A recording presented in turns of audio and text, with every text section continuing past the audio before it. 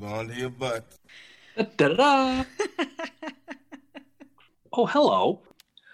Welcome to episode 84 of the Civil War Breakfast Club podcast, joined as always by Mary, a woman who is mentally wearing black and will do her best to try and keep it together during this very emotional episode. I am merely an empty sleeve and a manly face named Darren. Hey, Mary. How are you? Oh my God. That might be your best one yet. It's funny how you think of the last second without participating and trying. So anyway, what's going on with you? How are things? Participate. I'm participating. I'm trying. I'm here. You always are. Judgmental. Okay. What the fuck? Whoa. Okay. All right. Well, yeah, that was 30 seconds in. You know what you could have done is showed up with like a long sleeves on and your sleeve pinned. Yeah, I know, but it's also 1,000 degrees here. Okay, I'm some things I won't do. I will do anything, but I will not do that. Wow. Okay, that's good to know. Yeah, anyway, so how's some what's going on with you? What's happening? Not much. We are almost at vacation time for the both of us, which is really, really nice. We are about to record episode 84, which will be our last episode for a few weeks anyway, because we're going to be on vacation, and I'm really excited to record this one. How are you doing? Yeah, well, I'm sure you are. I'm doing okay. I mean, it's the vacation is in the air. It's on the horizon. So absolutely looking forward to doing this. We're going to find ourselves down in Virginia, Mary, which is where we're going to be talking about tonight. Not the same battlefield, but the same state, right? We're going to be going down there. So today we're going to be talking about, before we do our beers in a second, today we're going to be talking about Seven Pines. So since I didn't forget, like you tend to do sometimes, I'm going to simply ask you the question. Okay. Hi, Mary. What are you drinking tonight? I am drinking Good Monster, which is by Collective Arts Brewing, which is one of my favorite breweries from here in Canada, and it actually tastes a lot like Treehouse. It tastes like their Julius. So if anybody finds themselves up in Canada and is looking for beer that is similar to Treehouse, head to Collective Arts. And I'm drinking out of my Joseph E. Johnston mug, which I was like, I finally have a use for that tonight, because he's at this Battle of Seven Pines, also known as Fair Oaks. What, sir, are you drinking? Well, Mary, thanks for asking. I really appreciate it. Or should I call you Governor? Okay, you call whatever you want. I'm drinking Yuengling because that's what I have. And out of the company mug, the Civil War Breakfast Club coffee mug. I don't have a Johnston, nor do I have anything else for this thing. So go ahead and laugh at that. I know that's set that one up for you. Anyway, not even an ooh. All right. Okay. Must be losing my touch. Because I have beer in my mouth. Ooh, all right. Well, today we are talking the Battle of Seven Pines, or the Battle of Fair Oaks, if you're nasty, okay, depending on whether you wear gray or blue. I don't know why they just, I mean, you could just compromise and call it either, Seven Oaks or Fair Pines. Okay, so anyway, as I was saying, this seems like a moderate battle in a lot of different ways, but in the end, it is going to have a landscaping changing effect and a seismic, as they say, effect on the Civil War on both sides. Just to set the timeline real quick here, the battle is going to take place at the end of George McClellan's glacier-like speed Peninsula campaign. And it's one that started in mid-March 1862. And by the time they make it to Seven Pines, it'll be late May. And this is basically aimed at sacking the rebel capital of Richmond. It's kind of what it is, the grand plan. But by the time they get to late May, and despite being slower to win a playoff series on the Toronto Maple Leafs, Mary, Mack and his huge army, they've got over 100,000 men. They are so close to Richmond, they reportedly could hear the church bells. And really the only thing standing between George McClellan and Richmond is Joseph E. Johnston, who has over 90,000 men. Like McClellan, Johnston is not exactly going to be confused with being an aggressive guy by any stretch of imagination either. So this is going to be an interesting battle because it has all the makings of two generals just staring at each other. Yeah, just going to stare at each other? You're just going to stare at each other all the time? Johnston is the guy that we've talked about him in quite a few episodes already, but they've been episodes towards the end of the Civil War, Bentonville, and the surrender with Sherman and all that. This is a guy that, and we said it in our episode about, Battle of Bentonville and then the surrender at Bennett Place. We said this was a guy that has been in it from the very beginning. And this is one of those kind of these very early battles. Like when you think about it, the Battle of Shiloh has just occurred 8 weeks before this. It seems like these things take so much time in between, but it's not that distant. No, it's 8 right weeks. On the horizon, right? It's just 8 weeks. And so, and so much happens in that 8 weeks without getting into true political dynamic of the Peninsula Campaign. Suffice it to say, Abraham Lincoln, him, the guy with the hat, the president we talk of from time to time. The tall man. He wants Mac to be more aggressive, obviously. Mac thinks Johnston has more men than he does, which proves to be false, obviously. Yeah. And especially when you consider the fact that he's already expecting Irvin McDowell's First Corps, who was defending Washington, to be sent into Virginia for help. So Joseph E. Johnston knows that he has fewer men. He knows, and he's left to pick and choose his battles, for lack of a better phrase.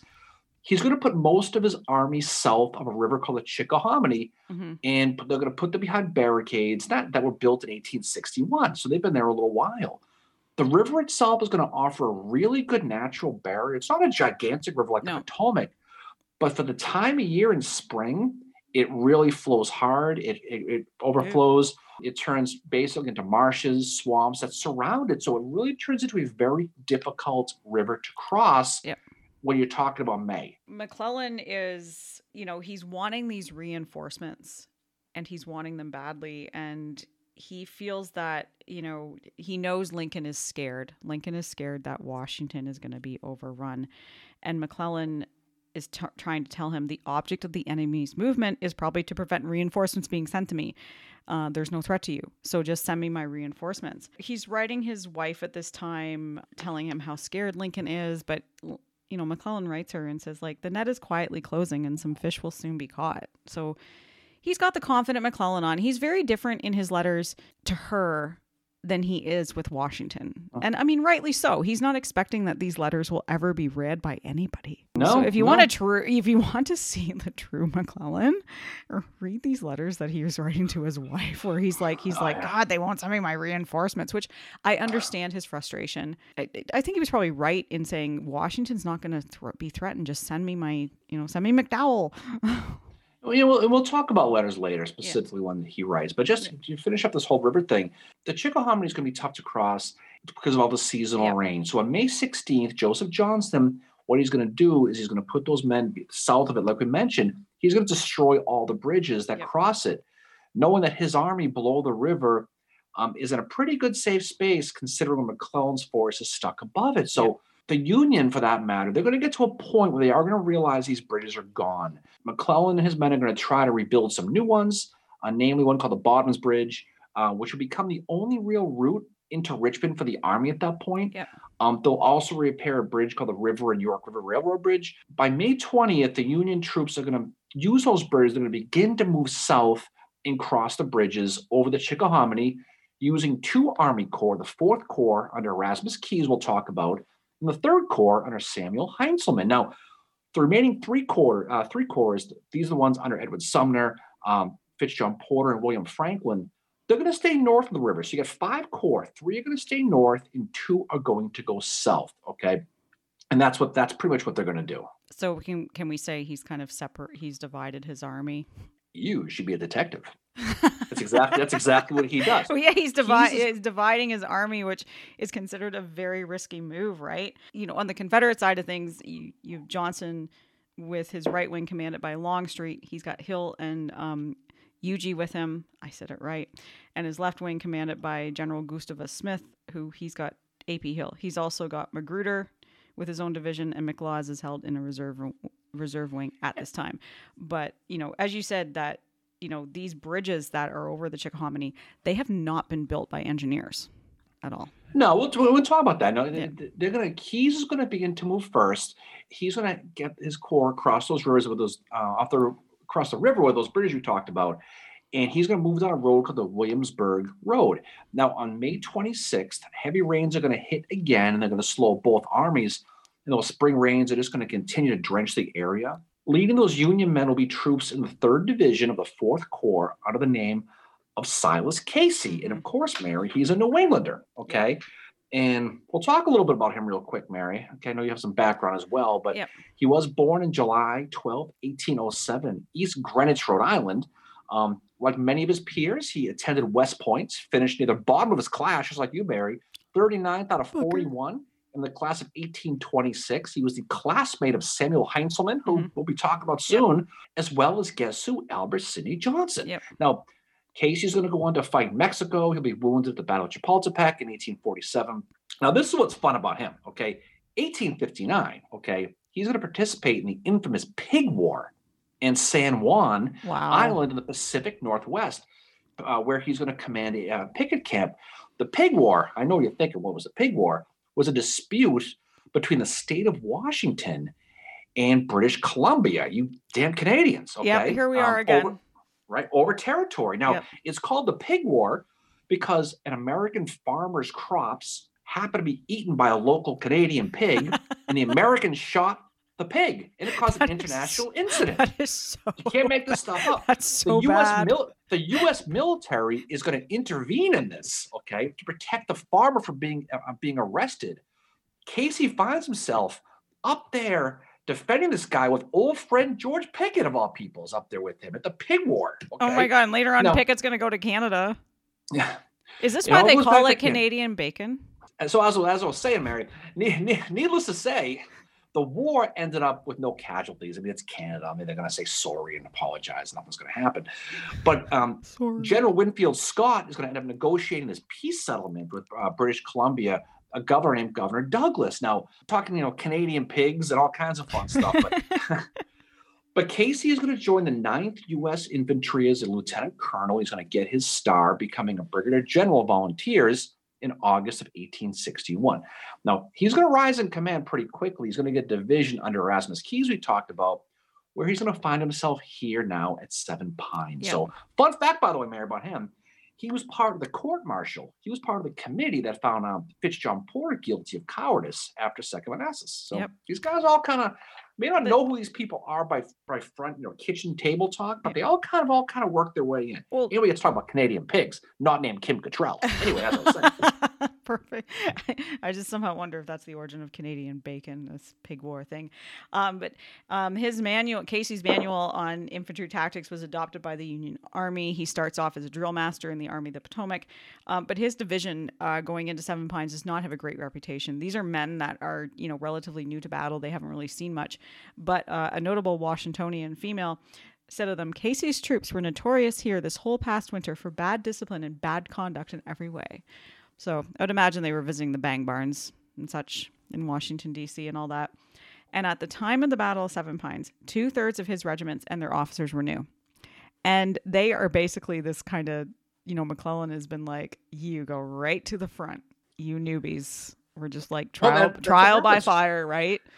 I mean, it was still new in the war for the most part, but Casey in his division, they're going to move slowly down that rain-slogged Williamsburg Road, and they're going to arrive in a small crossroads town called Seven Pines. Now, they'll end up setting up this huge camp there at the site of these two twin houses that were supposed to be part of a mansion that was to be completed and never got done. Okay, was it the twin pine houses? There was 3 pine originally, and then Marty McFly wrote them, but that's another story. For this, now it's 2 now. But near these houses was a 100-foot-long wood pile that stood 10 feet high. So Casey determines that this is probably a good place to set up his division and set up a defense. He's immediately going to have his men start cutting down trees and start building abatis. Now, one is going to be about a half a mile west of those twin houses. Another is that's going to be crossing the Williamsburg Road, and the other is going to be about a quarter mile east of these houses. And what's going to happen is they're going to put all the tents in the middle, and just to the west of the tents, Casey is going to build this 5-sided monstrosity called Casey's Redoubt, which is going to be kind of like a little mini fortress. Mm-hmm. Now, they built these things pretty quickly and in the rain, in the mud, which is pretty impressive. Behind Casey's division is going to be the 4th Corps division under Darius Couch, we're going to talk about. Yep. And behind them is going to be the troops from Samuel Heinzelman's 3rd Corps. So they're all kind of coming slowly. Again, we got to talk about the weather on this. It's going to be an issue. This camp that Casey's going to build, for the most part, it's kind of defended on 3 sides by natural barriers. But unfortunately, it's got things like the White Oak Swamp is going to cross it on one side. But it's going to, unfortunately, part of the camp is going to be exposed and unprotected by any natural barriers to the point that the 4th Corps commander, Erasmus Keyes, is going to say, and his quote is, "Our camp was certain to tempt the enemy to attack us." So they set up Yeah. this area they think is pretty defensive, but they realize, oh shit, we've got to put a door in this wall. Hope no one comes through it. Yeah. And that's kind of how this whole thing kind of slowly gets going. Well, even Couch remarks that the position is not great at all either. And, leading into all this, the Union Army Balloon Corps is with the Army of the Potomac at this time. So they're able to do a little bit of, reconnaissance for them. And they're commanded by Professor Thaddeus Lowe. And there's 2 balloon camps that are on the north side of the river, so Gaines Farm and Mechanicsville. Lowe reports a buildup of troops on May 29th for the Confederates that they're building up in front of Fair Oaks train station. And he reports this back to McClellan. And at this time, too, McClellan has actually become bedridden because he's had a flare-up of malaria, which he apparently contracted when he was in Mexico. So he's probably not... some Canadian pigs. Probably from Canadian pigs. I don't know how that would happen in Mexico, but it's a weird world, Mary. He wrote his wife and he said, "I have been troubled by the old Mexican complaint brought on by, I suppose, exposure to the wet, etc." Which, I mean, it had been really rainy. But he does remark that my men are in such excellent condition and such good spirits that I cannot doubt the results. I feel we must beat the rebels and I hope to end the war. My camp is about 4.5 miles from Richmond. I fancy Secesh is becoming rather disrupted. And then he also says to her, "I could not help laughing this afternoon when I received from the Secretary of War a copy of dispatch from McDowell, which proves them all to have such a precious lot of fools that I have been right all the time." I don't know. Sounds like something I know. But we got to talk real quick about these bridges, though. We just tried to talk about a little bit ago because it's going to be important. Going back to Keyes again. He's going to be busy, for the most part, having his men trying to build these additional bridges. Like you mentioned before, they don't have any engineers. This Chickahominy is a real friggin' mess, and there's water spilling on both sides, and they can't corridor the roads because the logs are sinking. It's a big mess. They don't have a lot of supplies, and when you couple that with the endless rain, the whole area is just like a mud marsh. It's going to be a complete disaster, and things aren't going to work too well. So they're going to have guys like the 1st Minnesota, these lumberjack dudes, trying to fix these bridges. Now, this is not going to be an OSHA-approved situation here with these bridges. Hey, but those lumberjacks are basically like Canadians. They can do anything. Oh, well, they probably can. They're going to try to build some bridges, and it's going to work, okay? And what they do is they end up building these little things, the Grapevine Bridge we'll talk about, that you look at that and go, I ain't crossing that, but they kind of have to. Yep. So on or about May 25th now, Joseph E. Johnston is going to get wind that the Union Army is now divided. He finds out, that 3 of those corps we talked about are north of the river and 2 are south of it. And he feels that we may have an opportunity here. Okay, that's what he's thinking. The normally passive Joseph Johnston decides, this is probably a good time to attack now. And he blows that conch shell and he starts bringing in troops from Fredericksburg and outside of Petersburg. He's going to have about 75,000 guys is what he's going to have. Those guys you talked about, he has 3 division commanders to work with, James Longstreet, D.H. Hill, and Gustavus Smith. What he wants to do is he wants to attack McClellan's both divided sets of corps. More importantly, what you hinted at earlier, he wants to attack them quick because he knows Irvin McDowell's corps is coming, and he wants to hit them before they get there. Yep. While this is all going on now, a couple of days later, the 27th, 28th, somewhere around there, Johnston's going to find out, he's going to get some intelligence from a cavalry guy named Jeb Stuart. Here's Jeb again, right? Oh, there he is. Jeb's going to tell McDowell some important piece of information. Primarily, Irvin McDowell's men aren't coming. After all, they've been rerouted to the Shenandoah Valley to go chase down Stonewall Jackson, okay? Yep. So Johnston probably let out a big sigh of relief. He's like, okay, cool. I have a little bit of time.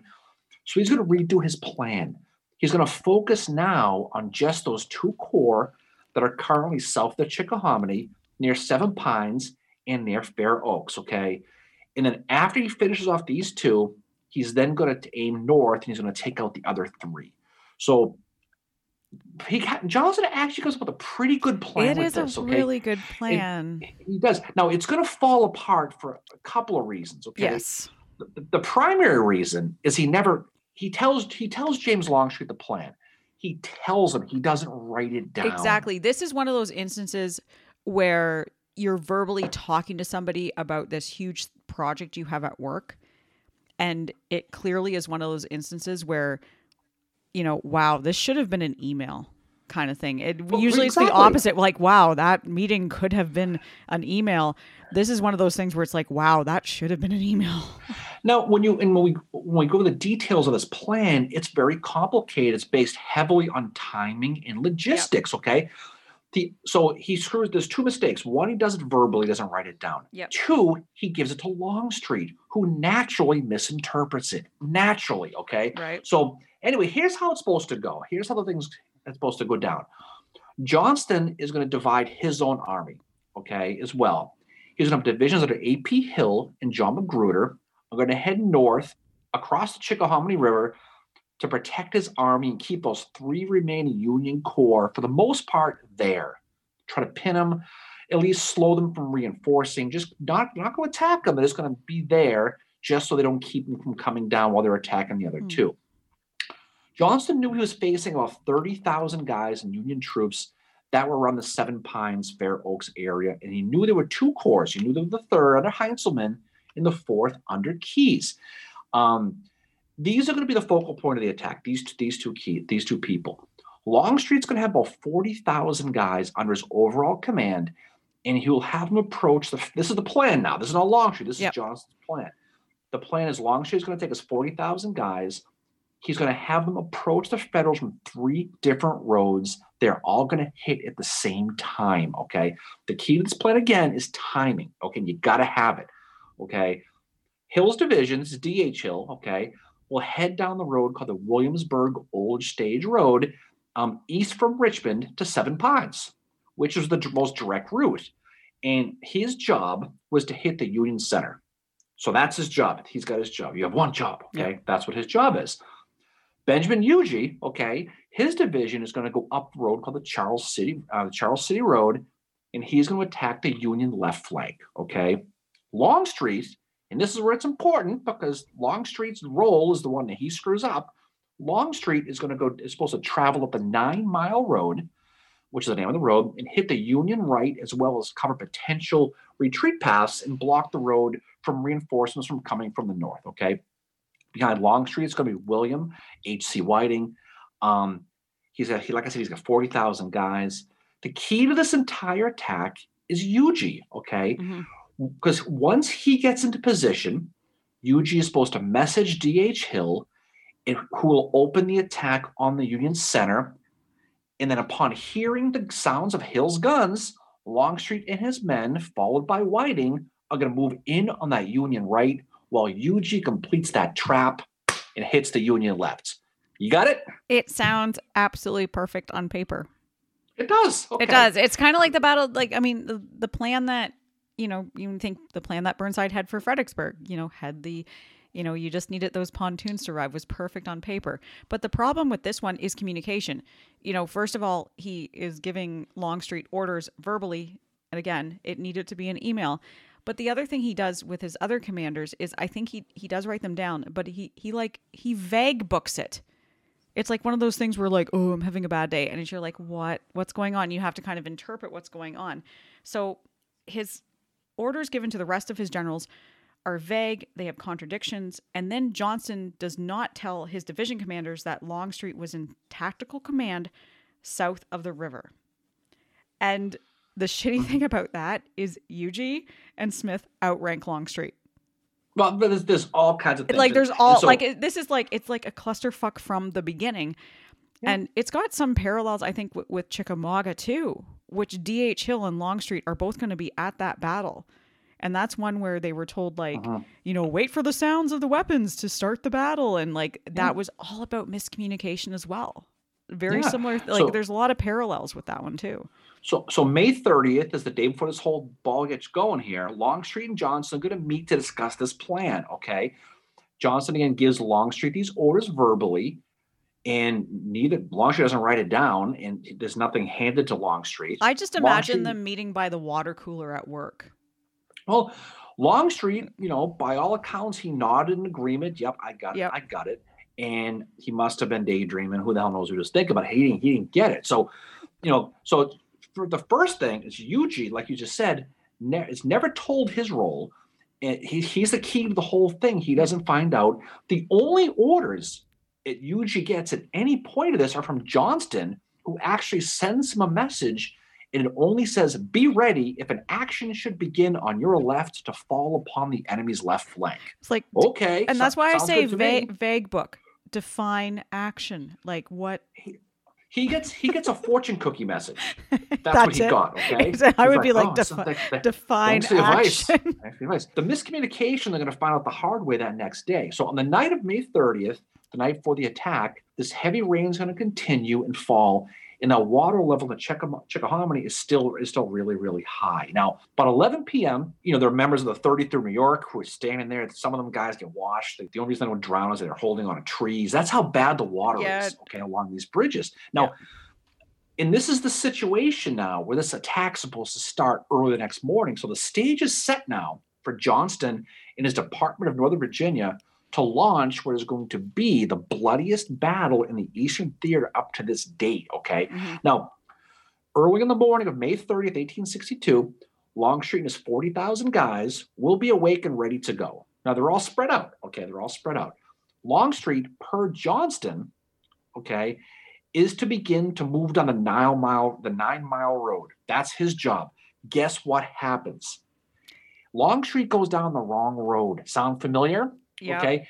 He takes the wrong road. Instead of the 9-mile road, he moves down the Williamsburg Stage Road, and he doesn't tell Johnston. Nope. Now, don't forget, there's other guys coming down this road, okay? Yep. May not seem like a big deal, but when your entire attack is based on logistics and timing, something like this is going to end up, is going to screw up the Blizzard machine, Mary. Okay? It's exactly. going to, right? By moving down the Williamsburg Old Stage Road, it throws off everything from the beginning. Now, Whiting is confused because he's supposed to follow Longstreet. He doesn't know where he's supposed to go, okay? He tries to find a senior officer, okay, and he can't find anybody. So he's going to message Johnson directly and say, "Hey, boss, I'm not sure what I'm supposed to be doing here today." And Johnson's like, "I don't know." Johnston writes back, you know what he writes? "Longstreet will precede you." And what? Okay. Johnson's like, I don't know, basically, I don't know where he is. So Whiting he might have had a WTF moment that we all have, especially at work. He's going to jump in his little car and drive up and see Johnston personally. He wants to go to his headquarters and see what this deal is because he has no idea what he's supposed to be doing. And when he gets there, he is stunned to find out that nobody there knows what's happening. Johnston is under the impression that Longstreet is moving up the 9-mile road at this point as ordered, which of course he's not. Now, Longstreet's when he realizes that Johnston's going to realize Longstreet isn't doing it right, mm-hmm. He's going to be surprised when there's no one on the 9-mile road, yep. and that everything is stalled now on this Williamsburg Old Stage Road because there's 1 million troops there and it's rainy and muddy, right? Huger, he does move up from Charles City Road. He does move up because that's the most direct road from Richmond where he is. But he has to stop now because he has to wait because he's stuck behind other troops now. And for that reason, Huger isn't going to really get there until about 11 o'clock in the morning, hours later than after it's planned. And again, this battle is all contingent on Huger being in position early.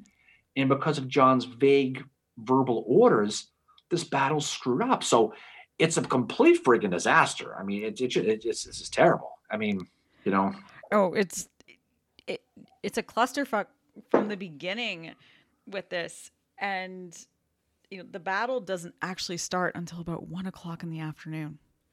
Well, it doesn't, but and the Union guys don't really have an idea what's going on either. No, I mean, they're sitting in this wet camp, and at Casey's camp at Seven Pines.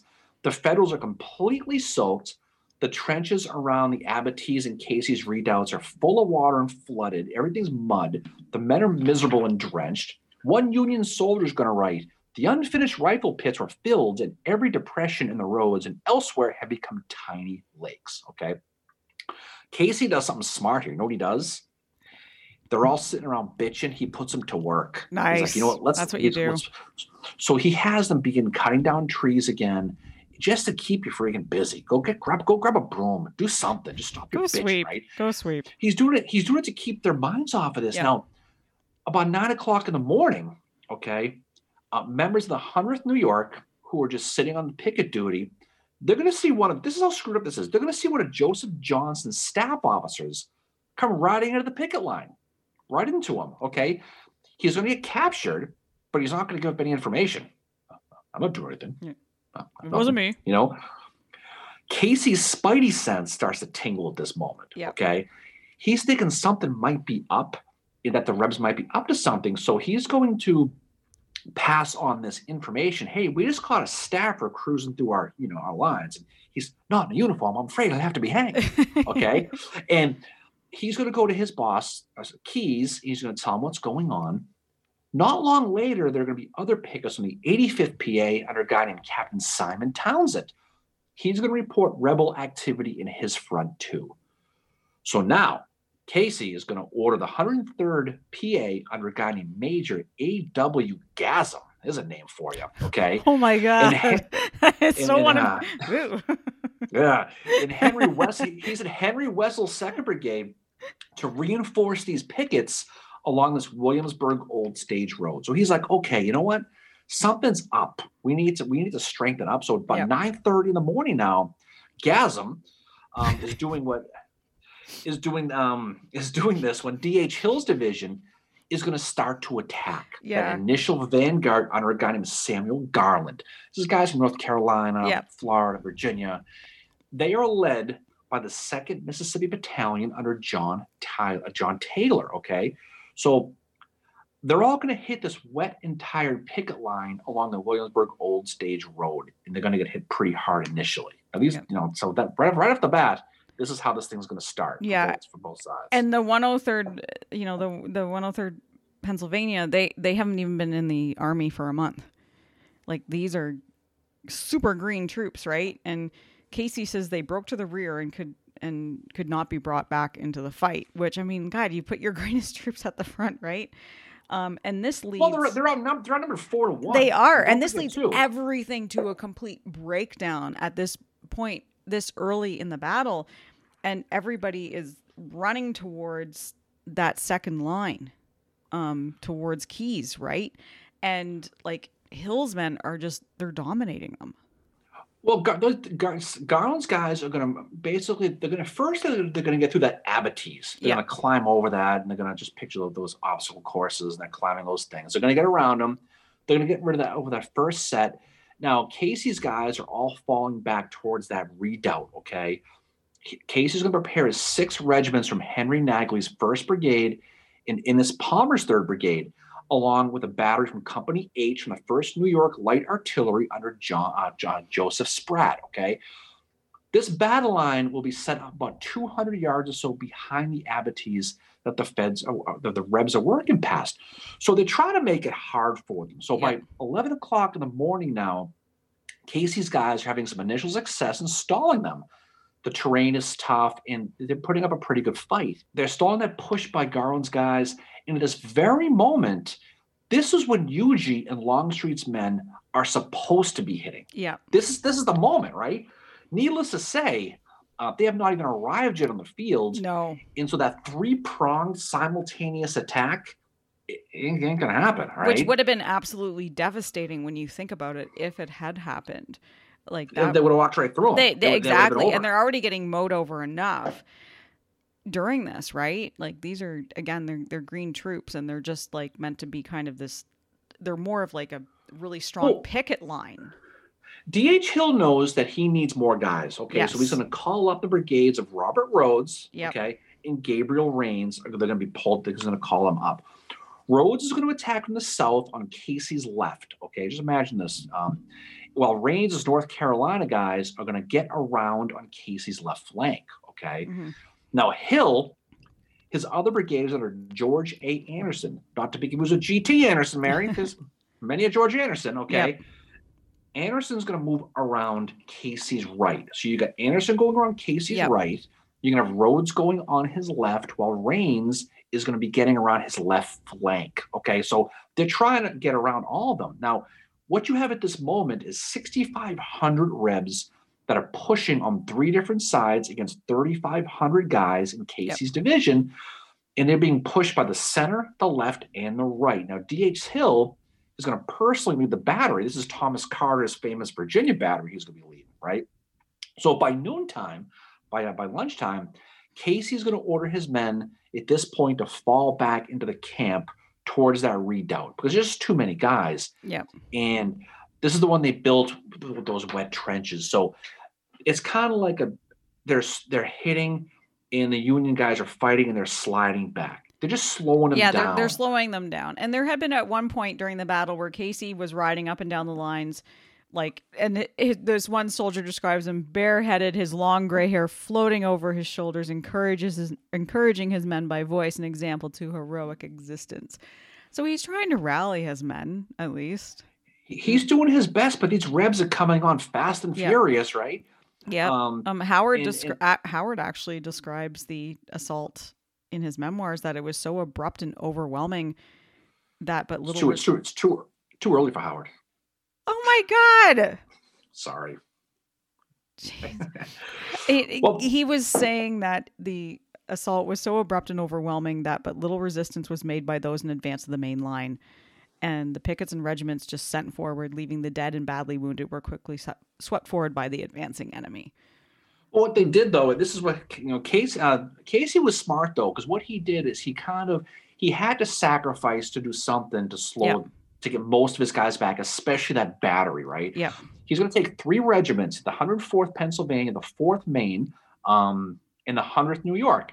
And what they're going to do is they're going to charge these Rebs. And they're doing this to buy time for the rest of Casey's division and that battery H we talked about because they want to get that back. Now, this charge will actually slow D.H. Hill. And Silas Casey will say after the battle, I never saw a handsomer thing in my life than that charge. Yep. So they did a pretty good job slowing them down. And Casey will use this time to put that new line together behind that redoubt while also asking his boss Keyes, hey, by the way, can you send those remaining brigades you have, those 3 from Darius Couch's 1st Division? Yep. Because I could, not for nothing, but I could probably use a little help here, right? And Couch will actually send some, but in the mayhem, in the disaster, and the road conditions, I mean, few get there in time. We're going to talk about them coming later, okay? Yeah. But they're going to get there, but it's not going to be too Couch soon. Couch kind of thinks it's a too little, too late kind of idea, I think. I mean, he probably does. Because I don't think they understood what was going on. No. Casey's redoubt, I mean, to his credit, is very well defended. He's got 6 12-pound Napoleons under George Hart's 1st New York Company A, along with the 7th and 8th New York Independent Batteries under Peter Regan and Butler Finch. Okay, so he's got some pretty good players on the field. Now, the Rebs are going to have to try to Kool-Aid man it through this 1st regiment. They're going to have to, right? And what they're going to try to do is they're going to try to go under the 4th North Carolina under Brian Grimes. This is from George Anderson's division. Yeah. They're going to fix bayonets. They're going to charge the redoubt. Okay, they're going to have to. They're going to have some success, but then they're going to run right into the 85th Pennsylvania under Joshua Howell. Yeah. And some describe Grimes' assault as an avalanche. They just kind of went right through them. And, to keep those guns, the batteries away from Howell's men, the artillerists are going to basically start to spike the guns. Because once the North Carolinians get there and get past these walls, they're going to be in the guns. This is going to end up a gigantic mess for the Union. I mean, the 8th U.S. Artillery I mentioned, they're kind of positioned in the wrong place. They're firing in the wrong direction. Some of the shells are exploding over the heads of the 85th Pennsylvania, killing some guys. So you can just picture the maelstrom or the mayhem that's going on. So as the day goes up by 2:00, with everything going on, where's Joseph E. Johnson in all this, Mary? What do you think he's doing? He's sitting back at his HQ. He's with Gustavus Smith, and I believe Robert E. Lee is there too. Well, Lee's going to be, he's going to sit there, and this is one of those stories again. This battle has it all. It's got the weather. It's got the miscommunications. Okay, he can't hear the battle. He's 2 miles away because of, again, this omnipotent acoustic shadow that always seems to come up. So he's sitting there and he can't hear anything. The wet road is going to slow the messengers down. He has no idea what's going on. The only thing he knows at this point, the only thing, is that Longstreet took the wrong road and his plan is out the friggin' window. That's all he knows. Yep. But if there was ever a time he wishes he could flip the on-off button on the video game and start over again, this is it, okay? I did that so much. He wants a do-over. And he is said to have said in camp, he is said to have said this when he was at his headquarters, I wish all the troops are back in camp. So right after that, he's like, this is fucking screwed up. Bad news. And like you mentioned, to add to the flavor of all this, his old 1829 West Point classmate, Robert E. Lee, shows up. And he tells him one piece of information. Tells him Jefferson Davis is coming. And he's like, well, okay. Nothing like the director showing up. So he's like, okay. So by 4 o'clock now, the winds change direction. Who the hell knows? But they can start to hear the battle now, right? And for the first time, Joseph E. Johnston hears this battle. And I mean, Lee claims I heard it earlier, because he's Robert Lee. But in any case, at this, exactly. At this moment, too, one of Longstreet's aides shows up at the headquarters, and he requests reinforcements. He's like, we need some more guys. This is the first official news that Johnston's going to get that a battle is underway, is this aid from Longstreet. Yeah. And so Johnston, as you can imagine, immediately begins to head down. He's going to go to the battlefield. Yep. He will actually lead William W.C. Whiting's, H.C. Whiting's division himself down that 9-mile road towards the battlefield. And this is fun, too. As soon as Johnston leaves, Davis is going to show up, okay? Yep. It's very easy to imagine that Johnston wanted to go before Davis got there. Oh. Had to have. Oh, okay? I would want to want a GTFO out like there right away. So he kind of does. So back at the battlefield, this is around 4 p.m. now, mass hysteria is happening. Casey is trying to hold that line together as D.H. Hill's division is hitting them with everything they got, including guns from Carr's Virginia Battery. Yep.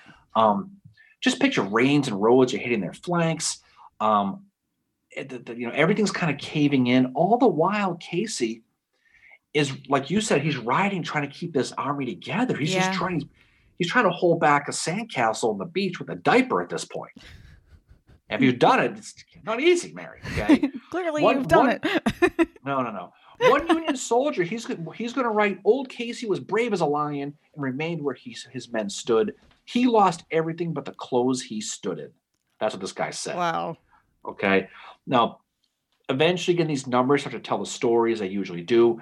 And Casey's men in this redoubt are going to start to fall back, and they're going to start running for their lives. A full OO situation. Okay, they're going to take off. What? Okay. No. So Casey was said to be retreating, and like you mentioned before, he's hatless, his white hair. He must have a comb over, his blowing in the wind as he's running. Well, apparently it was just on his shoulders, so it's kind of slight. Well, they said it was streaming in the wind. Must have been like Fabio. That's what I thought earlier. I'm like, what is it? Here's another one of these Fabio-like images from the Civil War. Who else? Like, how many other guys have we talked about where that's happening?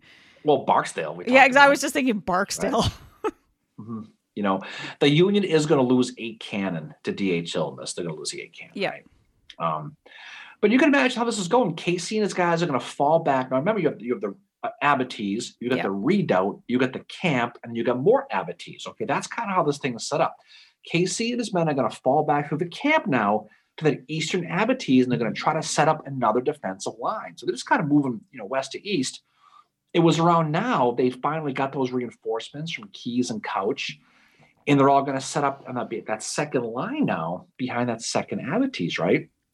This is Sam Heintzelman's Third Corps. Yep. And he's going to ride with 2 divisions under Joseph Hooker. Okay, our old friend Joe Hooker fighting Joe, and Philip Kearny of all people. Mary. Here comes Kearny. Yep.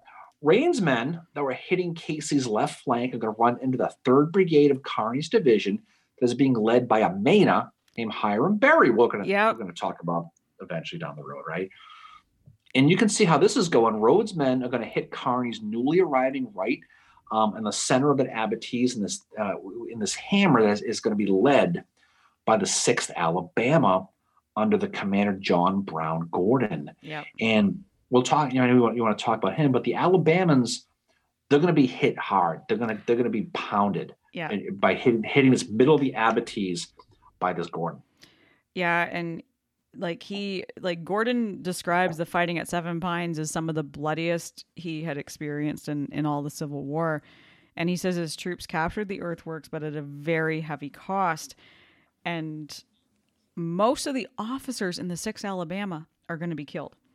At one point, Gordon's men could hear the Union troops yelling, "Shoot that man on horseback." And in both armies, like Gordon says, it was thought the surest way to demoralize troops was to shoot down the officers. And that's exactly what happens in the 6th Alabama, is all the officers get shot off their horses. Gordon manages to come away from this part of the battle with only his clothing pierced by several bullets. And what did you say about that regarding karma the other day? Well, I mean, he basically cashed in his karma He card, cashes right? in his karma card Because at this battle because he probably's he like, gets- you come away and you're like, wow, I got bullet holes in my clothes. Oh, my canteen's been pierced. Wow, so I guess that's the worst.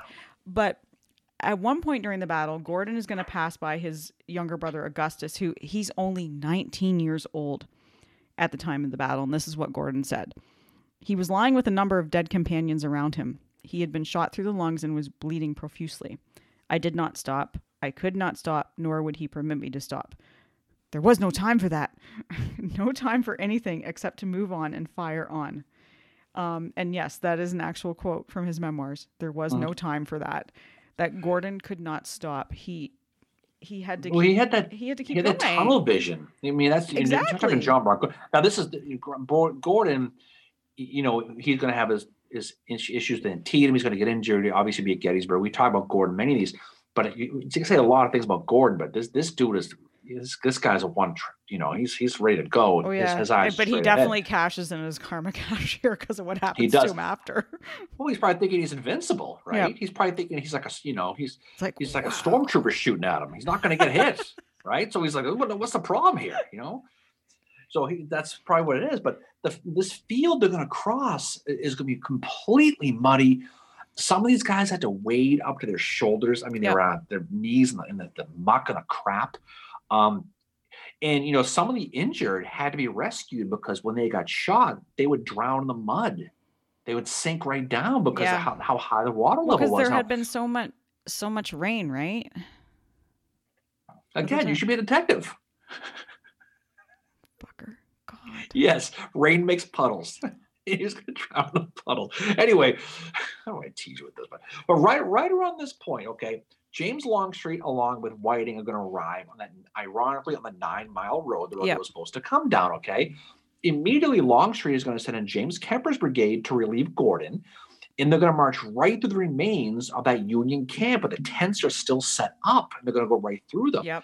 After the battle, they said some of these tents had 200 bullet holes in them. That's how many were shot at these guys, okay?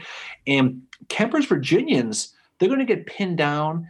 They're going to have to fall back after leaving Gordon. Now, Gordon's 6th Alabama, like we said before, they got drilled. They lost 59% of their men. 59%. That was the highest casualty total by a single Confederate regiment in the war up to that point. 59%, okay? Now, eventually, the fire that was coming from these abatis, now with the help of Kearny and Hooker's fresh guys, they are going to drive these rebel troops back all the way back to Casey's Redoubt. Through that camp, back to the Redoubt again. Yep. Robert Rhodes himself is going to be wounded around this time. He's going to get hit. And the command of this whole brigade now is going to fall to Gordon. Yep.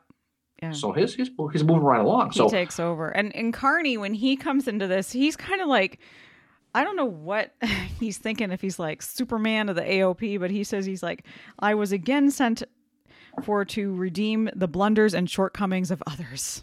Like, well, I mean, he's like, what is that? I don't know, but by 5 p.m. now, this is Richard Anderson's brigade. Yep. He's in Longstreet's division. Will start to advance from the Williamsburg Old Stage Road right down the right end of this Union abatis. Right, this will be led by Micah Jenkins guys, and we've talked about some of these guys before. The way they came in, okay, and this is going to set up the second half of this battle. The way they came in, they're going to cut off Darius Couch's men, and the rest of those Union troops are going to be cut off from the rest. So what they did, because of the way they came in the battlefield, they kind of drove a road right through the middle, okay? And they split up the army. Couch, realizing this, realizes he needs to get the hell out. He's going to fall back to a place just north called Fair Oaks, okay? Now, with Couch further north, this is going to force Kearney. He's going to have to shift his position now from that Union left over to the Union right, because he's going to try to slow down Jenkins' South Carolinians. So you can see how everything's moving, so many moving parts of this, right? Right now is probably around when Joseph E. Johnston shows up at the battlefield, and he's going to get there. First thing he's going to do is send in Whiting's division to mop up what's left of the Federals. Whiting's going to be that final knockout punch. He's going to get his victory. This is how he sees it, okay? Yep. Now, suddenly on their left at this moment, Union cannon are going to open up on them from Couch's artillery. You mentioned they got those guns over, right? Yep. Couch was in the process of heading back north over the Chickahominy River because he was looking to get the hell out. When he saw the approach of Whiting's guys, he ordered his artillery to unlimber and friggin' let him have it. Okay, kind of what he did. Whiting is going to get pushed. Back. 2 times they're going to try to advance. 2 times they're going to get pushed back by Couch's guns. At one point, this is kind of cool. Couch runs out of canister. Yeah. So he has the men cut the fuses real short on these exploding shells. They almost exploded almost immediately coming out of the muzzle. Oh my God. Created like an impromptu canister, right? And as you can imagine, it did its damage. And further south now, D.H. Hill is continuing to do his thing down at Seven Pines. They're going to push back Heintzelman's guys, and they're going to push Keyes, both of them, completely off the dance floor out of Seven Pines. They're just going to get rid of him completely. And as you can imagine, George McClellan, Mary, he's north of the river, and he can start to hear the sounds of the battle now. And he's bedridden too with malaria. He ain't doing too well, okay? He hears the battle, and he's going to order the 2nd Corps under Edwin Sumner to get ready to go. He's like, you better go, right? Yep. Sumner's going to get these orders around 2:30 in the afternoon. He'll start to move pretty quickly across those makeshift bridges. Now, it's fun. One of these bridges, these temporary deals, is going to fall. See you later. Gone. It's just going to fall apart, okay? There's only one bridge left. That's that Grapevine Bridge we talked about, but it's on its last legs. You can imagine, right? Sumner, he's a Boston guy, so he's going to go for it. They call him Bullhead Sumner. He's not going to let this bridge stop him. Did you know Sumner's daughter, by the way, was married to an aide to Robert E. Lee? Really? Lindsay Long. Yeah. So it's funny how these guys are all kind of what was her name? Incestuous thing. Well, I don't know what her name was, but his name was Armistead Lindsay Long. That was his name. So that's pretty cool. And he was an aide to Robert E. Lee, and he married Sumner's daughter. So it's a weird world. Wow. But Sumner has that quote when he's crossing the Grapevine Bridge. Someone says to him, it's impossible to cross this bridge, General. And he says, impossible? Sir, I tell you, I will cross as I am ordered. It is not impossible. Yeah, Howard talks about that in his memoirs. How they were just like, all right, let's go across, whatever. But they did get over. Yeah. And he's going to manage to get 8,000 of his guys in that 2nd Division under John Sedgwick to set up with Darius Couch and secure that position. Now, Sedgwick is going to set up his 3 brigades under William Gorman, William Burns, and Napoleon Dynamite Dana on Couch's left. Okay, I love that movie. but he's got 8,000 guys now. Now on the rebel side, Joseph E. Johnston doesn't know this. He thinks he's fighting the remains of whatever Couch has left. Right? He has some cannon. Okay, they got cannon. He's not aware that Sumner's men, that corps, have arrived, and he was fighting 8,000 plus fresh troops. And so what is he going to keep doing? He's going to keep sending in Whiting into the meat grinder over and over and over again. And they're going to be pounded up by the 12 Union cannon from Battery I of the 1st U.S. Artillery under Edmund Kirby, the cousin of Confederate General Edmund Kirby Smith. And by 6 p.m., the Rebs with 15 regiments under Whiting, they're going to keep on coming. They're going to be going with that marshy, swampy field. Now it's been stepped over and there's people injured and crappy on it. And they're going to take heavy, heavy losses to Sedgwick and Couch's men. Joseph J. Johnson Montgomery. He's going to be up with the 47th Virginia at this point. He'll be shot twice, and he'll be bayoneted for his troubles as well. He'll be captured, and obviously he'll survive to fight another day. Wade Hampton, he'll be shot in the foot while on his horse. He refuses to get off the horse, so the doctor has to peel the bullet out of his foot while he's still on the horse. He doesn't want to get off.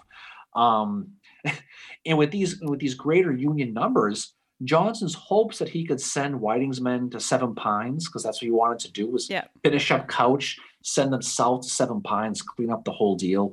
He realizes that ain't going to happen, right? No, it's not. And it's around like dusk that Johnston is going to be wounded.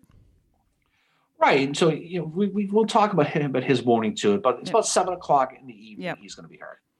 Yeah, and he gets struck in the right shoulder by a bullet, and immediately following a shell fragment hitting him in the chest. You know what's cool about this injury story? I don't know if you know this, Mary. I always say that a lot, but I don't think you really do this. When he was being put on the ambulance, Robert E. Lee was there, as was Jefferson Davis. Okay, and they see him on the ambulance, and they're getting ready to go, and Johnson's pissed. You know why? Because he lost his sword. And this sword was a family heirloom. He's like, I need my friggin' sword. Find my goddamn sword. Oh, my God. So Lee and Davis would not let the ambulance leave. Now, this guy's bleeding out of his lungs with a shell in him. Oh, he's got 2 broken ribs as well. Okay? He's all messed up, right? And they have to wait. But they do find the sword. They recover it, and they get it back to him. And then he rolls off. So that's how that's going to go. So it's funny how people think in these situations what's important at the very moment. He probably wanted to make sure he wanted to get buried with it, probably. He's probably like, Jesus, what have I been hit with? Doesn't buy it back on eBay, probably. God. But yeah, he gets wounded. And so then that means Gustavus Smith is going to be in command of the field, which in a way, how this is unfolding is like Shiloh, right? 8 weeks earlier. You have the lead commander. Now, I mean, Albert Sidney Johnston is killed, but you have Joseph E. Johnston getting wounded, and the second in command, as we are going to see, is not that great. No, but the fighting does slow down at night, though, and this is when you have that every battle, it seems you've got troops going out to find the wounded and the dead. These soldiers are going to sleep wherever they can, wherever they find. Lieutenant William Wood of the 19th Virginia, he's going to write, I broke off small pines and piled them up, and I had a superb bed in the midst of the muck and the mud. So he made himself a bed. He's very damn proud of it. He talked about it, right? Yeah. And, overnight too, some of these guys are going to be building these fortifications. More Union artillery is going to be brought over that Grapevine Bridge. Yep. They were able to get 3 battalions of artillery into Fair Oaks overnight. And like you said, Gustavus Smith will take over early on the 1st of June on around 4 or 5 o'clock in the morning. Yeah. And reportedly, he wasn't too happy about it. No, he was not very happy. He was like, what? He was kind of just, in a way, I mean, Beauregard outwardly was very confident about it, but Smith was more like, oh shit. He had this kind of oh shit moment with it. That like, oh my God, what am I going to do now kind of thing, right? But as you said, there's more troops arriving on this side of the battlefield, right? And actually one of those troops is, and I got to tell my first big Howard story here, because he arrives late on the evening of sometime between May 31st, June 1st. And he said by that point, a thick mist had set in, and Lieutenant Nelson A. Miles, who was part of Howard's command, Howard's on his horse at that point, and he comes up to Howard and says, you need to dismount because there's lots of dead and wounded lying around the field. And Howard went on to describe his time on the field, and he said that a peculiar feeling crept over me as I put my feet on the soft ground and followed the young officer. A few friends were searching for faces they hoped not to find. There were cries of delirium, cries of helpless, the silence of the slain, and the hum of distant voices in the advancing brigade. And then Howard encounters a wounded soldier from the 5th Mississippi. And Howard asked him how he was doing. How could he help him? And the soldier said he was cold. And Howard said, you have a blanket over you. And then the soldier said, yes, some kind gentleman from Massachusetts spread this blanket over me. But sir, I'm still cold. And Howard, like, Oh, I think that kind like Howard's reaction was like, oh my God, like, here's one of our troops helping the enemy in this. The fact that mhm. that soldier remembered it was clearly they had talked enough that, this soldier from Mississippi knew that it was a Massachusetts soldier that was helping him out. And I think like the fact that Howard is recounting this years later in his memoirs, like tells me that it really stuck with him. But, Mhm. and the fact that he wrote, he's writing about it too. But that's what Howard experiences that night when he's walking on the field is all these, he has to get off his horse to lead the horse because there's so many dead and wounded soldiers on the field where Right. he's walking through. Mhm. Yeah, and overnight, Gustavus Smith, he knows. I mean, rumor has he had somewhat of a kind of a panic Yeah. attack when he was told he was taken over and breathed into a paper bag, probably. Mm-hmm. But he knew he had to renew the attack, and he's under the impression though, because he just got there, right? He's under Yep. the impression that the federal troops at Seven Pines are no longer there, okay? Because he thought they drove off the field. 'Cause that's what he heard. So he's going to want Longstreet to leave there and send his troops behind the Union men up Fair Oaks, basically come right up their Savannah. That's the plan, Yep. right? And try to squeeze them in. Now Longstreet is going to complain about the terrain, how difficult it's going to be to move. I don't want to go there. And by 6:30 in the morning, he does end up sending D.H. Hill and a portion of his division towards Fair Oaks. He'll send William Mahone and Lewis Armstead, and they'll both hit the federal line at Fair Oaks. Now, when they get this Union line from the south, it'll consist of brigades under Oliver Otis Howard, William French, Yep. and Thomas Marr, all part of Sumner's corps. And do you know what French's nickname was? Oh. Old Blinky. Because apparently he had a weird tick. Some of these nicknames just mean. They called him Old Blinky. And it's funny, Sears mentions that, but Sears also said that French had a bit of a bad relationship with alcohol, but it doesn't come through at this battle, apparently. But yeah, apparently French's nickname was Old Blinky. Well, that's a good one. I love that. But speaking of Old Blinky, what's funny about William Frenchbury, when the battle gets renewed, something happens where he gets knocked off of his horse, takes a header right into a mud puddle, face first. All his troops are laughing at him, and he gets all pissed, swearing. Well, it's because he's got this reputation of being drunk, so they probably think he's drunk, right? Well, I think it's nervous laughter. You imagine your boss falls off her chair and lands in a mud puddle, and everyone starts laughing. That's what happened to this guy, right? And he gets up, and I guess he's swearing, pissed off. Oliver Otis Howard with the Christian gentleman with the rock abs, the manly face, as you say. I'll let you tell the injury story, but he's going to be injured, proving, Mary, that he's a mere mortal and not the god that is reported in all throughout Ontario. Oh my God. So anyway, the story of how Howard's injury happens. Howard is brought in by Israel Richardson, and at first his horse is wounded. He has to dismount and wait for another. And Howard notices men retreating, and he realizes it's their first time under fire. So he just tells them to lay down and kind of wait, right? So Howard gets his large gray horse, and his brother rides his other horse, which Howard describes as a beautiful zebra. So I was like, wow, does he have a zebra? He calls it a zebra horse. So when I was reading his memoirs, I was like, wow, does he have an actual zebra? So I Googled zebra horse, and there's actually such a thing as a zorse. Side note, I'm wondering if this horse was a zorse. Anyway, anybody listening to this, Google zorse, and you'll find out what I'm talking about.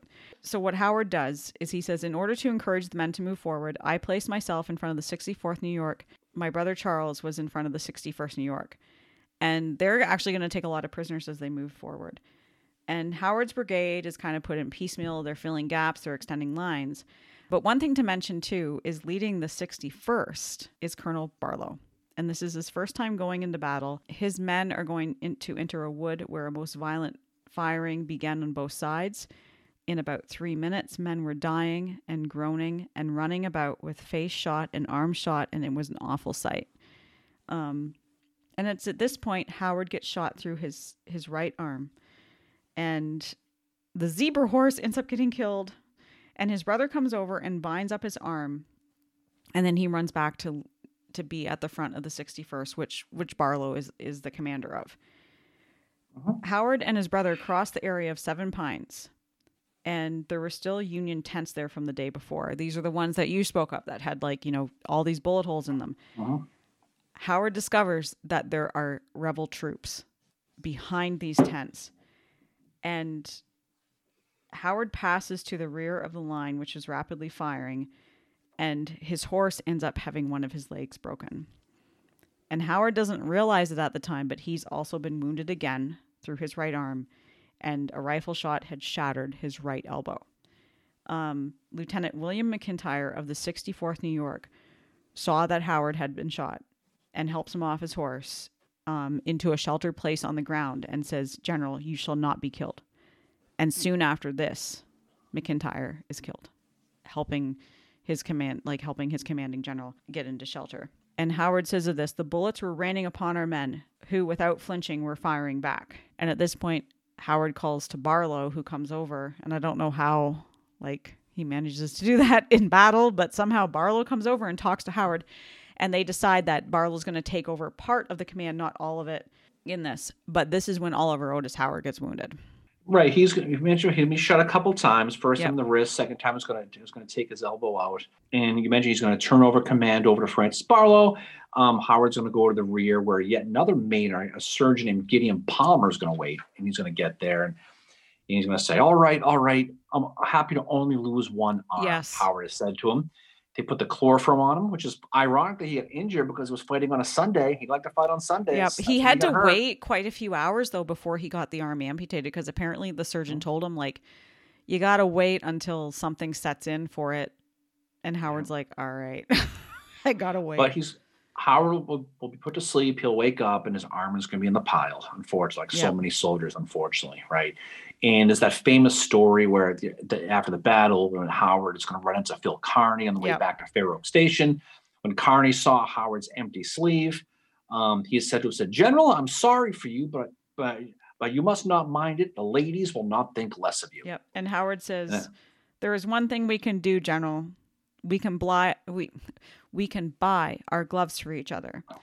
And that's, of course, was Kearny had lost his left arm. Yeah, and he lost his left arm in Mexico. But the sad thing about this story, too, is that Howard will never see Kearny alive again. This is the last time these two will meet. Howard mentions that he knew of Kearny at, going into Chantilly. He knew he was there. But he'll never see him alive again nor speak to him. So that's kind of a sad, you got to wonder if that story stuck with Howard, when he heard of Kearny's death. That's wow, that was the last time I saw him. It was when we were at least they were laughing, right? It's a happy memory. The battle gets going, though. It's not done yet. So one more of the Union batteries is going to be dragging more through those swamps. This is going to be under a guy named George Hazard. And the Rebs are going to get pushed back for the most part. And this latest attack was basically repulsed. So by the early afternoon on June 1st, the Rebs had tried that one more repulse, kind of a half-assed attempt, kind of a pillow swing at them. And they were kind of done. The battle ended for the most part on that day. And by the second the Rebs had pulled back those original lines outside of Richmond, and by now, the bridges were completely destroyed, and the river was so swollen that George McClellan didn't really try to do much. A big surprise, he didn't really try to chase them. He just let them go, and he wanted to see what was left of his 5 Corps. When the battle's over, though, McClellan will actually tour the battlefield. He'll go across the Chickahominy, and he's going to write a letter to his wife. And he writes, I'm sick. I am tired of the sickening sight of the battlefield with its mangled corpses and poor suffering wounded. Victory has no charms for me when purchased at such a cost. So he's not dealing well with the blood. It will show in later battles when he tries to. I think that's really because he said that he said that the corpses haunted him. And, the one thing about this that he says is the victory. McClellan says that Seven Pines, Fair Oaks, whatever you want to call it, is a victory. In some cases, you'll read in some sources, it was a kind of a draw. But, the Union are they are successful on the second day. And it's because of the artillery, because of Brady and I think it's Kirby, right? That they they managed to bring their artillery up, and the Confederates have no artillery to match it. So Yuji is basically driven off the field because it's like, fuck, you've got like artillery firing at your infantry. You're not going to Yeah, make and this it. and a lot of these guns, there were the New York batteries earlier, Yeah. but a lot of these guns are brought over, like you mentioned, guys like Hazard, guys like Kirby. Casualties are high on both sides. The Union's going to lose just over 5,000 guys. Yep. The Rebels are going to lose over 6,000. It is a Union victory. I mean, you mentioned before, people look at it as inconclusive, but they did drive the Rebs off the field. There were high casualty numbers. But what this is going to do, though, is when these armies get back in their camps and they kind of catch their breath, a lot's going to change on both sides from this battle, right? Yeah, Robert E. Lee is going to take command of the Army in Northern Virginia, and he is going to reorganize the Army completely. Yeah, up to that point, Robert E. Lee was an advisor to Jefferson Davis. He helped set up the coastal offenses around Richmond and Petersburg. Gustavus Smith, he noped. They got rid of him. Noped the fuck out of there. Right. It's like, no. But, the Army of Northern Virginia is now Robert E. Lee's by no mistake. He has it. On the Union side, McClellan is going to take the next 3 weeks and sit outside of Richmond to rest his guys. And in this Seven Pines and Fair Oaks, it's going to be the last offensive known in this Peninsula campaign. This is going to be it. By doing so, McClellan is going to give the initiative to Lee here, is what he's going to do. Completely. And so it turns from McClellan trying to get to Richmond to him stalling now, to Lee taking over with his primary goal to get McClellan the F out of here, which is going to be the 7 days battles, which is going to start soon later. It's going to from June 25th to July 1st, 1862. Yep. It's ultimately going to send McClellan packing, literally and figuratively. We're going to see John Pope. We're going to see all this stuff coming later with Second Manassas. But Seven Pines, why it's important. It's important strategically because it was the last offensive assault, and it was, again, affected by the big issues we talked about, weather and miscommunication. Yeah. That's what affected it. But once this battle was over and they both caught their breath, the armies flipped spots. And now you turn to the Confederacy under Lee, who's going to put on the offensive card and drive McClellan away. And it's going to set the stage for all those battles in late 1862 going into 1863. So if you want to talk about an important battle that doesn't get a lot of press, it's this one. Yep. But it isn't so much because of what happened at the battle, Oliver Otis Howard's arm notwithstanding, Mary. But what it's going to do, it's going to set up the future, that next phase of both of these armies, especially for the Confederacies, I believe. Especially them. It is. And when you look at like McClellan's speech to his troops that he gives on the 2nd of June, he said, "You are now face to face with the rebels who are back in their in front of their capital. The final and decisive battle is planned. Soldiers, I will be with you in this battle and share its dangers with you." And then he wrote his wife and said, "1 more week and we will have Richmond, and I shall be there with the gods blessing this week." That never happens. Within 90 days, Lee has driven them from the peninsula. And as you said, this is, within that time, like 7 days is going to happen. Second Manassas. All these other battles that we have talked about that are going to lead into Antietam on September 17th, 1862. That's where this is all going. And that's why it's so important to study these battles and look at how what happens in one relates to the other, and it flows battle to battle to battle. Right. You're not going to have any of these battles without this. Now, eventually, you have to think Johnston was probably going to get replaced by Lee at some point. So. But his injury, some people in the South say, was the best shot the Union ever fired, was the one that took out Johnston. But it certainly did. All these battles, like what you just said, that all came out of this and the rest of 62 was all because of what happens at Seven Pines and Fair Oaks. Yep. You have to give Silas Casey credit for holding out as long as he did. He did the best he could. He really had no chance. If that 3-pronged attack had hit the way it was supposed to, this would have been a 10-minute battle, would have been a wrap-up and see you later situation. Mm-hmm. But it didn't, and it was all messed up. The Union did try to hold on. They did try to reinforce. They actually did win the battle. If you really look at the logistical parts of it. Well, yeah, that second day, like you have to look at Howard and French's troops, that they take the most casualties on that day. And high casualties does not mean you're fighting badly. It means you're staying in it. Well, right, and a lot of them did come to late in that first day when John's like rolling Whiting's guys in across Yeah. this field over and over and over again, right into the teeth of the artillery. Regardless, it's one that it's fun to talk about. I think it's important to study this battle. Hmm. It's got a lot of interesting people in it that we found out later on. Guys like Gordon, guys like Pettigrew. There's a lot of future names for the Gettysburg folks who study this. This is kind of where a lot of these guys got their proving ground with their chops. And Yeah. so it's fun to study this because you can see, did Gordon's bravery here, did that affect him at Antietam when he had been shot in the face? Karma. Well, I mean, because you can see how people learn by their experiences and how one battle relates to the other. And they're all humans and they all learn from their experiences. And I think Seven Pines is an important study because you can really kind of see that nascent beginning of a lot of these guys and what they were going to do later on, which is fun. So I definitely enjoy this one. Me too. And then you have Phil Kearney who's riding in there saying like, oh, look, they brought me in to, basically save things again. And he dies a few months later at Chantilly. Yeah. And he's one that, we'll never know how far he could have risen in the Army of the Potomac, right? But, he's one in this battle that only has a few months to live. It's true. We'll talk more about that stuff. So what's coming up for us, Mary? We have coming up vacation, Mary. We do. We have vacation, but on that vacation, we're going to be doing a few different events. So we are going to be, if anybody's in the Gettysburg area, on Thursday, May 26th at 2:30 in the afternoon, we are going to be doing a meetup at Oak Ridge. We're going to meet at the tower there, so you can park there. Just to hang out a little bit and kind of walk around in that area. That's kind of the pre thing that we're doing to our event with John Heckman of the Tattooed Historian. He is going to be doing his Tattooed Historian Presents at the Gary Owen Irish Pub, 7:00 on May 26th. We are going to be his guests on that, which we're very happy about. So thank you to him.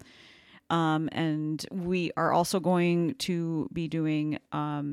Addressing Gettysburg is doing a Get Out of the Car tour on Saturday, May 29th. I hope I'm getting that date right, at 10:00 in the morning. So we're going to be going on that just to check it out and stuff. So if anybody's in the area, that event is happening as well. There's lots happening in Gettysburg on Memorial Day weekend. So just, be sure to check out the different things that are happening there. Yeah, don't forget, we're going to be on Matt's show. Yeah, we're going to be on Matt's show on Friday. So check out Addressing Gettysburg. Friday and also, afternoon. One of our closest friends, Lisa Samia, will be doing yep. a book signing at the Heritage, I believe 10:00 in the morning on Saturday. So go see her. And I think, Mary, we're going to talk about doing a meet and greet at Fourscore on Saturday night. We are, Saturday night around 7:30. So watch this spot as we get ready to go. So I think we can finish up here. We're going to take a break next week. And so what's coming up for us down the pike, though? I'm wondering if we need to talk Seven Pines for our next episode, actually, or not Seven Pines, 7 days. Oh, okay. Well, for our next episode, we'll have to meet about that. But this one, that's okay. We'll figure something out. We'll try to do better next time, Mary. But we'll be okay. So we'll have fun with that. All right. So let's jump up. Any final words from you, Fincheroux? Well, thank you for bringing it tonight for this episode. You did awesome as always. Thank you for our listeners for. We wouldn't be here without you for these last 84 episodes, and we hope to see some of y'all at our events in Gettysburg that we're doing. Be nice to meet up with y'all and have a drink or something. But there's Funko Mary. I'm sure Funko Mary might be coming along too. Oh God, we can only hope. But if we are going to Gettysburg, certainly drive safe. Get down there. See if you can't. Hope to run into some people down. Have a great time. Let's have a lot of laughs. Like we said, all opinions are welcome. So, any final words from you? Nope.